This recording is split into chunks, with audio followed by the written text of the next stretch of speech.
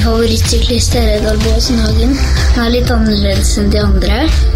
Edvald Boasson-Hagen og Superman. Hey podcast listener, you're listening to the Semi-Pro Cycling Podcast, the weekly podcast where we discuss all the issues that cyclists talk about. Whether you're out training, commuting, or just riding around, sit down and listen in, because we're about to begin. I got something to say, man.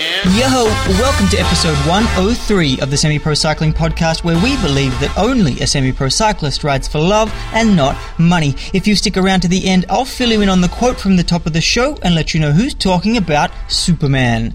Hey there, semi-pros. My name is Damien Roos. I'm the founder of Semi-Pro Cycling, home of the Semi-Pro Cyclist, and you can find this episode at semiprocycling.com/mobility. And yes, a review to get us underway today. Top draw, 5 stars by Anomy12 from the UK.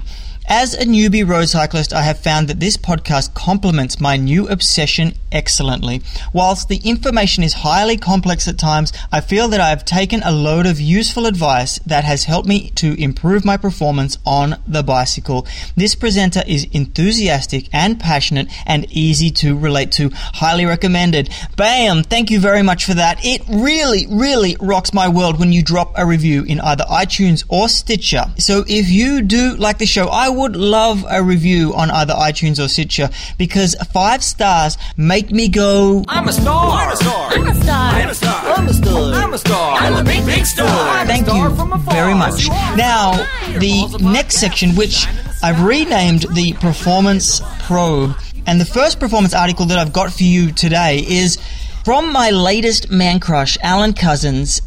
He is a triathlete coach, but don't hold that against him, because a lot of his stuff is great and well thought out.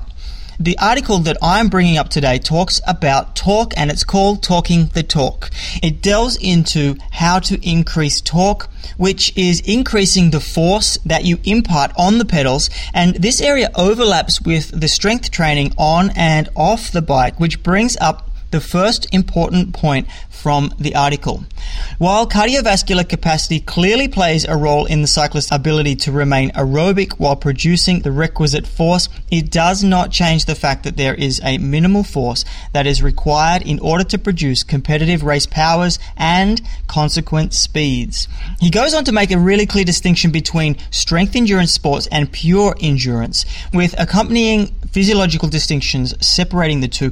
In the world of strength and endurance sports such as rowing, cycling, and cross-country skiing, physiologists have identified an optimal muscle fiber makeup that distinguishes those successful in these sports from their pure endurance cousins, marathon runners. Specifically, Newman 2000, through extensive muscle biopsies, studies of strength athletes, has identified an optimal fiber composition of 1.3 to 1 between fast and slow twitch fibers. And this is distinct from the ratio of slow and fast twitch fibers, but instead refers to the size in 2 representative fibers, one slow and one fast, if they were compared side by side. In an average young untrained male, typical FT to ST ratios will be 1.1 to 1, and on the flip side of that, world-class powerlifters, Olympic lifters, and sprint runners exhibit ratios in the neighborhood of 1.5 to 1. So, as mentioned, the optimal number for a strength endurance athlete is 1.3 to 1. Couzens goes on to write, clearly then, taking an athlete from an untrained state to a trained state in a strength endurance sport requires some training designed towards FT fiber hypertrophy. Of course, the caveat in this training must be that the size does not come with a decrement in the aerobic capacity of the fibers. In other words, any hypertrophy that occurs must be able to be functionally supported by the aerobic energy system. When prescribing training, we want a stimulus that is sufficiently easy that it can be supported aerobically, but is sufficiently hard that it results in significant FT recruitment. And the good news is that despite the name, fast twitch fibers do not require high movement speeds in order to be recruited, but they do require relatively low levels of torque. So specifically, fast twitch recruitment begins at approximately approximately 40% of MVC and peaks at around 80 to 85% of MVC. Obviously, these numbers can be easily transferred across to percentage of repetition maximum numbers for an array of gym exercises, but they can also be applied to a set-specific on-the-bike strength workout prescriptions for those athletes training with power. For example, an athlete with a peak power output of 1000 watts at 100 RPM has a peak torque of 95 Newton meters. Therefore, if we want to design a workout that significantly recruits his fast twitch fibers, we need torque numbers of between 38 Newton meters and 76 Newton meters, which is 40 to 80% of peak torque. This leads to two distinct workouts as part of any athlete's strength development. At the lower end, 40 to 50% of max torque, this takes the form of long strength endurance work. This is long rides in the mountains with extended periods at low cadences from 20 to 90 minute periods at very low cadence of around 30 to 50 RPM at a moderate force. And these are typically, though not necessarily easiest to do, on long, moderate climbs. Number two is at the upper end of 80 to 85% of max torque, and these workouts take the form of big gear hill repetitions. These can be done on long sub-threshold interviews on a long climb or repeated VO2 efforts at a higher cadence up a shorter hill and usually standing so you can get enough torque. These are prescribed by Cousens. Firstly, the first type of workout 1 to 2 times per week depending on the phase of training, and the second one 1 to 3 times per week depending on the phase of training as well. So it really shows the importance of how much strength building each season goes into each of his athletes. And the second type of workout is preceded by a phase of gym training with similar movements and loads in a more controlled setting. Even when doing 3 strength workouts per week, doing one of them as a form-focused workout in the gym is really good practice, and I absolutely agree with that, because you need your biomechanics functioning perfectly to milk all the power that is already in your body. So just wrapping up here, even if you're currently lacking the fitness to attain these levels of competitive race power, by slowing down the cadence, you can train your strength reserve to the point that you can easily accommodate competitive race force. And in this way, for endurance sports, the development of aerobic strength endurance is a performance reserve. And for an athlete, it's a must to have this sufficient muscle mass to propel the body at competitive race velocity. Even if you can't do so aerobically, developmentally, strength is the first step. So I definitely follow this practice, and it's really good just to put some actual logic behind it and some studies that back up my thinking. Definitely it depends on the time of the season for me and the development of the cyclist as well, because I'm not going to throw a cyclist onto heavy on the bike stuff if they don't have the base in the gym first. And that's specificity, going from general to specific. So maybe it is in the second or third year that I start getting really heavy with on the bike stuff and then supplementing that with weight training. But if it's your first year doing any type of strength stuff, you really got to start with the base of building weights in the gym to get that biomechanical function first, and then you can transfer and take that to on the bike stuff and start doing the workouts that are mentioned here. The second article that I've got this week is all about, well, last week I spoke about Marcel Kittel and his Giant Shimano sprint train. I thought some numbers would be interesting to quickly discuss, because Ross Tucker from thesportscientist.com went through the same article that I did last week, and he broke it down a little bit more. Plus, he also had some insight to the author, and he could talk to him directly about certain parts of it, which brought some new information to light. So he talks about the different power to weight ratios that are needed to do well in the Tour, and we're talking 6 watts per kilogram in the mountains to win yellow, 8 watts per kilogram and 15 watts per kilogram attacks that win last minute breakaways, and 18 watts per kilogram to win sprints. He takes a stab at Marcel Kittel's output, which is funny because Marcel himself made a big point a couple of months ago in the media of not revealing his numbers because he didn't want his competitors to know them so they couldn't train towards them and plan an attack around his numbers.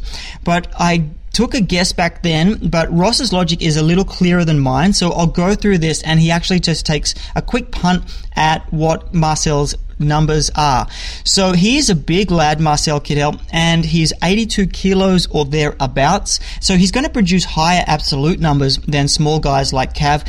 And so if you're talking about the 18 watts per kilogram, he would be pushing around 1,476 watts to win a Tour sprint. And we also have to note the fatigue effects here, because these numbers are produced, of course, after a day's stage, whether it's 150, 200 or 250 kilometers of racing. They don't represent a true peak for each rider. So the true peak that a rider would put out would probably be 10 to 15% higher than what they're doing at the end of these stages. So in the case of Marcel Kittel, you're talking about 1,600 or 1,700 watts in a fresh, non-fatigued state. So you compare this to pure sprinters, Sir Chris Hoy and the like from the track, and they're probably touching on over 2,000 watts. But as we mentioned, a professional road cyclist sprinter is riding for 5 hours, then delivering maybe 90% of their peak power output, combining aspects of their endurance and explosive power. So how do your numbers compare to this? It's easy to see someone that performs well in an hour-long crit. Someone like Caleb Ewan, for example, will really struggle to finish off a 200-kilometer day without a solid FTP and endurance base to deliver him to the sprint. So where do your numbers start to drop off? Can you do a good crit, but then short road races you struggle and long races you have no chance? Or are you able to handle the entire thing? Again, like last week, it's about asking these questions of yourself so you know where you're at in your training, not only the type of sprinter that you might be. But this takes years to develop, and for me it's one more reason that I love cycling and I believe it's the greatest sport on earth, because it takes so bloody long to get good at it that it really tests your physical and mental ability. Alrighty, the nuts and bolts this week, how to start with mobility and stability. And this week, yes, we're talking about good old mobility and stability. I harp on about this all the time, but I was on a call with a consulting client this week and he was asking about where to start, which really made me think that it's been a long time since I've done a show on mobility. And it's so important to get this stuff right, and there's no better place to start with than the fundamental understanding of the two concepts, mobility and stability. So this is a rerun of episode 20 with Justin Hayes. There's no way that I could have put it any better than this episode, so I'm bringing back a show that covers it really, really well. It was recorded in October 2012 and it had a great response at the time, and it has had a really good response since. So in the world of mobility and stability, my recommendations have not changed, and this episode has so far stood the test of time. So without further ado, let's get rolling. Right now, I'm going to focus on the basics of fundamental movement for strength training and body balance, including a self-assessment tool that can get you started and where to start with your results. Also, I'm going to have a quick look at two common mobility issues that cyclists face. Now, I was led down this path by a guy called Justin Hayes of superhumanpursuits.com. His take on the whole mobility thing is based on his own personal journey into pain and back out again, and he's the first to admit that he knows very little about cycling, but I am cool with that. I'm totally cool with that. I asked him on the show because the way he explains it is very clear and very simple, and I thought that it's an excellent base for anybody that's going to start a strength program to work from. It's also important for movement in everyday life, and I hope that that comes across to you. So I asked Justin onto the show to run through it with me. Okay, Justin, welcome to the show. Thank you very much for being here. Thanks for having me, Damien. I want to start straight up and get into mobility, and I would like an explanation from you or a description on exactly what mobility is. So mobility, you don't want to make it any more complicated than it actually is. So the most simple definition of it is the ability to produce motion.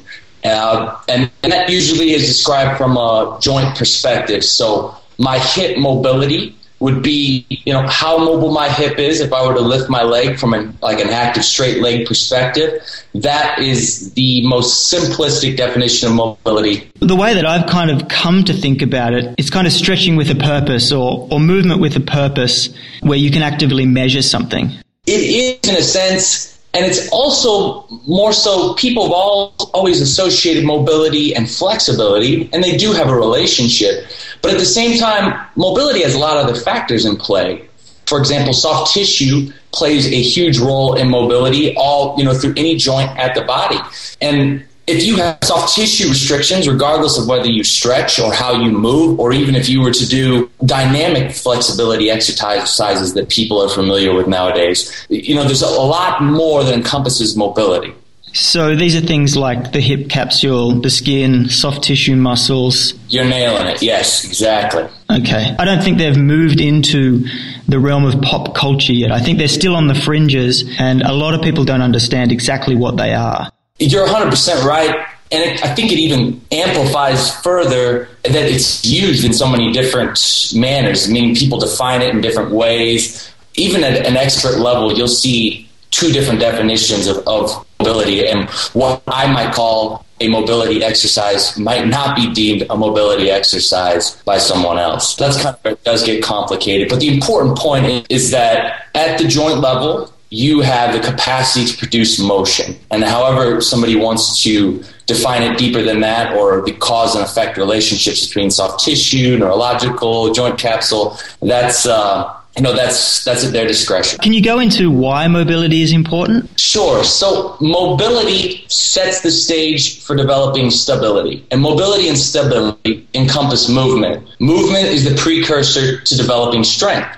So if you want to develop strength, athleticism, in whatever sport you're pursuing or just activity you're pursuing, then movement has to be in place, right? If you were to move through a range of motion and you weren't efficient through that range of motion, then stacking strength on top of it, or even trying to pursue athleticism without setting that movement as a foundation, can be a problem. So, in the simplest way, movement is exceptionally important to developing strength, athleticism, and mobility is very important towards moving properly. So is it for working on weaknesses in order to sort of improve your biomechanics? Is that kind of why it's important as well? Exactly. In a perfect world, everyone would train from a standpoint of finding their weakest link and attacking it. And for some people, that could be mobility, and for some people, that could be stability. And those are the two things that do encompass proper movement. And stability is just simply defined as the ability to control movement. So if mobility is the ability to produce movement, stability is the ability to control it. So they're really married. I'm kind of focusing just on mobility, but stability really is a major part of the big picture. Is that what you're saying there? 100%. Those two things encompass movement, and that is definitely the big picture. What you want to do is move properly before you were going to try to, train through that motion. And stability has a direct effect on mobility as well. If you were to look at somebody's hip mobility, if they couldn't stabilize through the core, meaning things weren't fired up and working properly through the core region, then that's going to reflect in their hip mobility.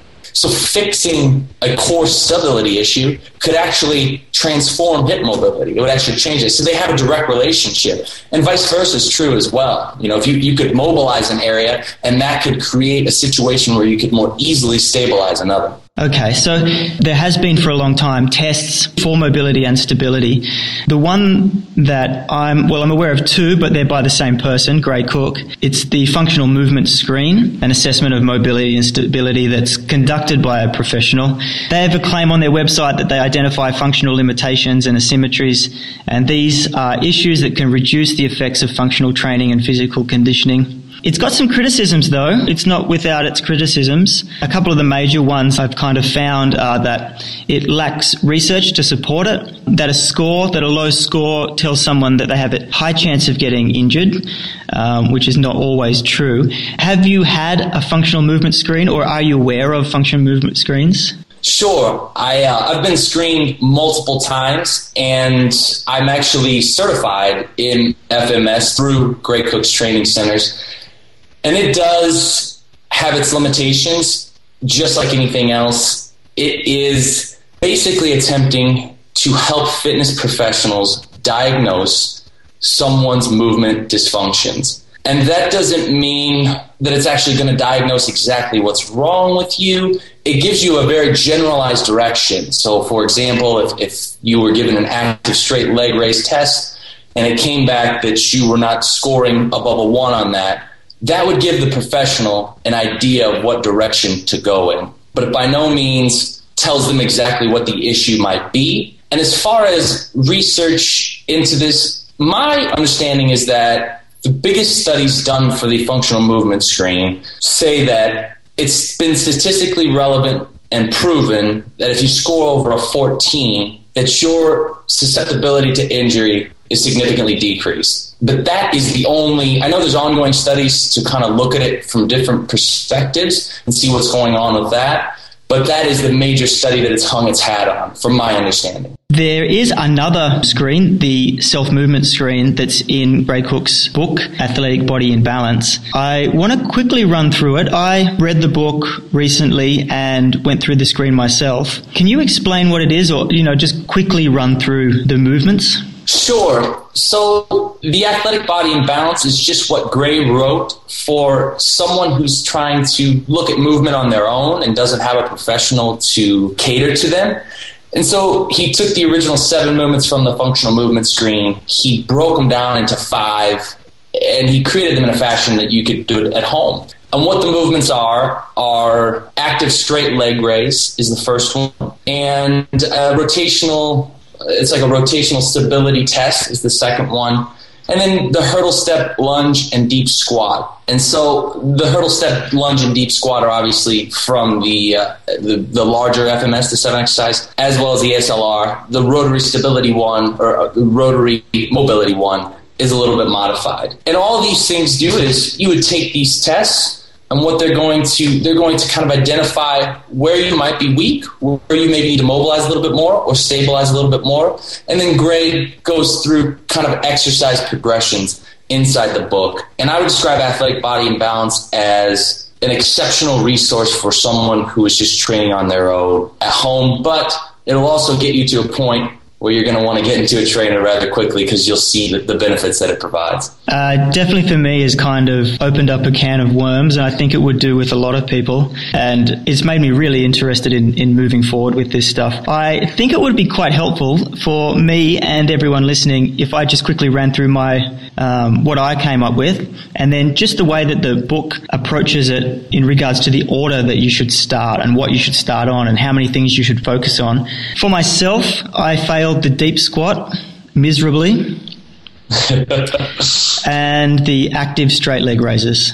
My plan is to start working on the active straight leg raises first, then retest until I can hold my legs straight at 90 degrees, and then if I still fail the deep squat, I'll start working on that. How does that sound? Yeah, that's exactly right. So all the active straight leg raise is kind of, you think about the deep squat, it's a very complex movement, it encompasses every joint in your body. The active straight leg raise is kind of almost like a broken down, segmented version of that. And so the active straight leg says to you, hey, I might have a core stability issue, might have a hip mobility issue, or I might have hamstring flexibility issues. So, Athletic Body in Balance will work you through some exercises that will correct those 3 things. And then not only will that maybe improve your active straight leg raise to 90 degrees, but at the same time, you may go back into that deep squat pattern, and all of a sudden you're rock bottom on it. Because maybe the actual problem with your deep squat was related to what you corrected with the active straight leg raise. Does that make sense? Yeah, that was kind of my thinking as well, that there really is so many factors that go into it. Well, now I'm just trying to isolate my hamstrings, see if that works. If not, then go back and try something else. As a DIYer and taking it from doing this at home on your own, it's exactly what you do want to do. The exercises will guide you, and then you pick and choose what may best service you or what you feel is producing results. But the end goal is that when you're working out, you work out for 3 or 4 days, or even every day, and then you retest that active straight leg raise, and you say, have I made improvements? Do I notice that I'm a little bit better on this? And that'll kind of guide you, tell you if you're going in the right direction. Which is another thing that I get from mobility work as a whole, because you can set goals like that and you can measure progress quite regularly instead of just aimlessly stretching and thinking that you're doing some work when you actually probably have no idea. You're just ticking boxes, basically. That's exactly right. And moreover, you can be hypermobile. So people who sit down and just constantly do mobility work, and I've had this problem myself before I became kind of more educated on how this all works, but that's where the mobility and stability, how they play off each other, come into play, is that if you are hypermobile, you're mobilizing something that maybe doesn't need it, that would actually be counterintuitive. You wouldn't be producing results. You'd be producing bad results. Yeah, okay. That's interesting because, well, you think that you could just keep going and flexibility and mobility is just endless, but actually stopping and really figuring out what the movement is, whether you are going too far, is something that doesn't even come into your mind when you're stretching, that's a good takeaway, I think. But speaking of takeaways, as far as what I learned from the book when approaching an issue, is there's two big things, and one was working on one movement at a time, and the second one is work on left to right differences before limitations. I think it's realistic to work on one thing at a time, and for me, as long as I'm introducing something that's as low friction as possible, I'm most likely to stick to it. Is there any other things that you can help out with that sense of what to work on first? There's definitely the hierarchy that you pointed out, which says, hey, check the ASLR first. If there's a problem there, then let's address that. Then you go to the rotary work, and then you progress up the chain of the more complex stuff like lunge, hurdle step, and deep squat. And I do prefer your approach. And in a training environment, if you were to go to a professional trainer who practiced this stuff, they would do the same thing. They're not going to send you out or home with a bunch of random exercises. They're going to focus in on one of those tests, try to fix it, and then climb up the chain. Okay, so just moving on now to talk slightly about cycling-specific stuff. So we were just talking general terms in regards to doing any strength training. I've got two weak areas that cyclists are synonymous for. The cycling movement is described by K-Star. I'm sure you're aware of K-Star. He is he's blowing up online. He describes it as having a fixed butt and really fast-moving legs. I want to step away from that first into an area that's often neglected, and that's the upper body, specifically the shoulder region. Anyone that cycles, runs, or works at a computer experiences many hours in a flexion state. What mobility work can help out in this instance? Anything from thoracically, which is the area kind of right below your cervical spine and between your lumbar, right behind your shoulders for those who aren't familiar. Anything you do self-myofascial release-wise, and that may be foam rolling is what most folks are familiar with. A couple of tennis balls in a sock and rolled up along the spine can really get into the thoracic area. You're right, a biker's seams, I'm not overly familiar with it, but they're constantly in flexion, so they are going to have shoulder mobility restrictions. They're going to be tight through there. That self-myofascial release, soft tissue work's going to help.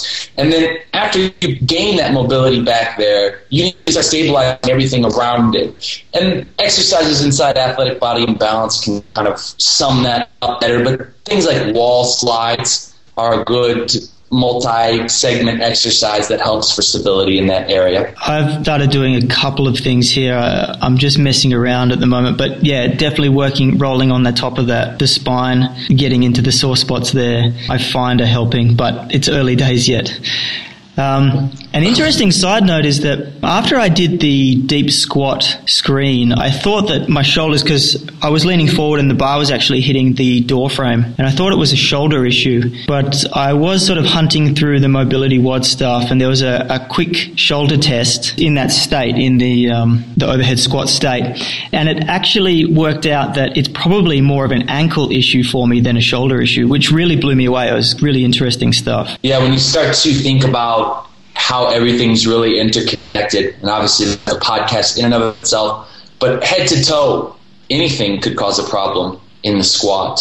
And even though it may not look like that from just a visual perspective, it's definitely the case. It could be ankle mobility, you could have hip mobility problems, you could be tight in your back, tight in your lumbar region, tight in your thoracic. I mean, any of those problems. And that's part of the reason what you described is exactly why there's more simplistic tests than the deep squat. The deep squat is kind of like the apex, and something like an active straight leg raise starts to really break that down a little bit, and so you can get a better starting point on what to address. So the second one is hips. Hips are a massive one for anyone in a chair and anyone that rides a bike. Do you have just a couple of exercises that can help unload the hips a bit? Once again, I would definitely point to, from a mobility perspective, you want to kind of use self-myofascial stuff, foam rollers, but in particular in the hip region, I like using a lacrosse ball, tennis ball, softball.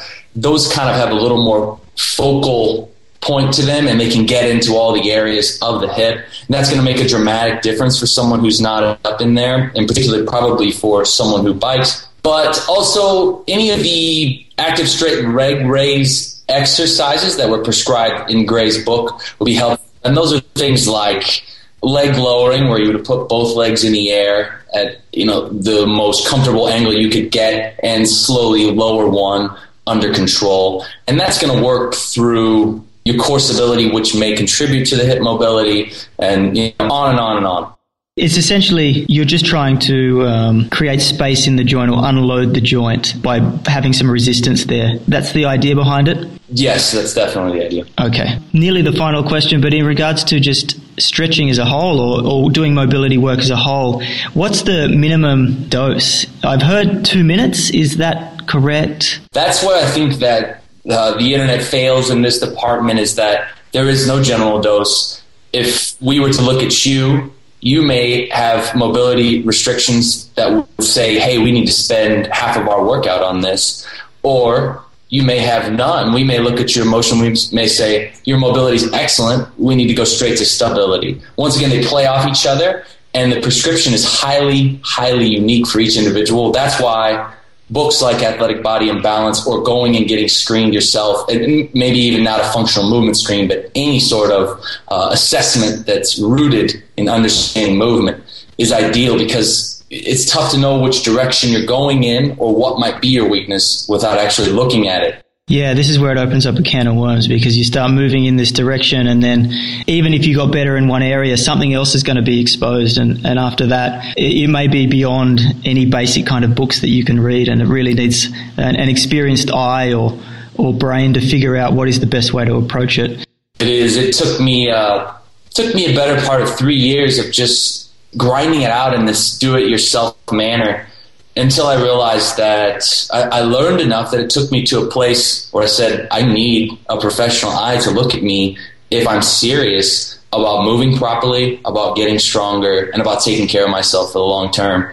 And it's been framed up to me before, you wouldn't just go out and work on your car unless you were a mechanic. And the body is one of the most powerful things, one of the most important things you can take care of on your own. It would be in a lot of people's best interests to go out and hire a professional to look at that. It does. And what type of professionals are you looking at here? Is it physical therapy? Is it? I've got no idea where to start, even if I was to start looking for someone. Definitely. It's what you want to, is if you're in pain at all, then you're definitely in the physical therapy, chiropractic realm, somebody, with a doctorate. If you're not in pain, then you're looking for a quality trainer. Finding a quality trainer is a very complicated thing. The 80-20 for me has always been going to Greg Cook's site and looking at the functional movement experts in that area. There's actually a map out of it. And then those individuals are usually going to place a high priority on movement and are hopefully educated in that area. But it's just like anything else. Just because you go and get a test certification from FMS doesn't make you absolutely exceptional at what you do. But it is a good starting point for people. And then you go in and you get an assessment and you see what they tell you, and does it strike a chord with your common sense? Do you feel like that could be the issue at hand, whatever they're describing is? And that's where you take it from there. I definitely feel that there's enough information out there that you can find somewhat of a clear path, get a bit of an idea, and then that's going to kind of arm you when you are talking to these people if you're going to start filtering out any trainers. You're exactly right. If you were to read Athletic Body and Balance, the first 3 chapters, then you've got a leg up on anyone who's trying to hire a fitness professional. That's going to put you in a place where you're going to be way more comfortable going in, asking questions, and knowing that you've chose the right person that you're about to hand over money to. Yeah. So, Justin, do you have any parting words, any advice, anything that we've missed, or anything that people should really know about mobility and stability and the whole issue? Nothing missed. I would say that movement and posture are exceptionally important. Many people skip this step. They train primarily for their athletic sport or event, or they train primarily for strength or for distance running or whatever it may be, and they miss the boat when it comes to movement.